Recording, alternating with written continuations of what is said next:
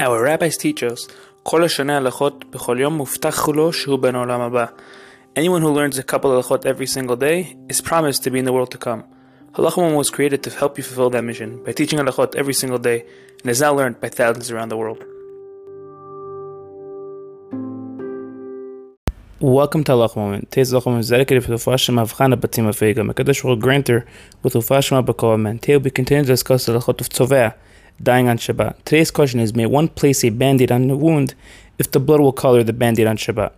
It's an interesting question. One who is bleeding should preferably first wash the blood away before placing a gauze or towel over the wound, even though some blood may continue to come out afterwards. Since it is done indirectly, one may be lenient. If one needs to place the cloth directly on the wound to stop the bleeding and cannot wash it out first, then one should preferably use a red cloth instead of a white cloth. If it is not possible, one may as well use a white cloth. Have a great day.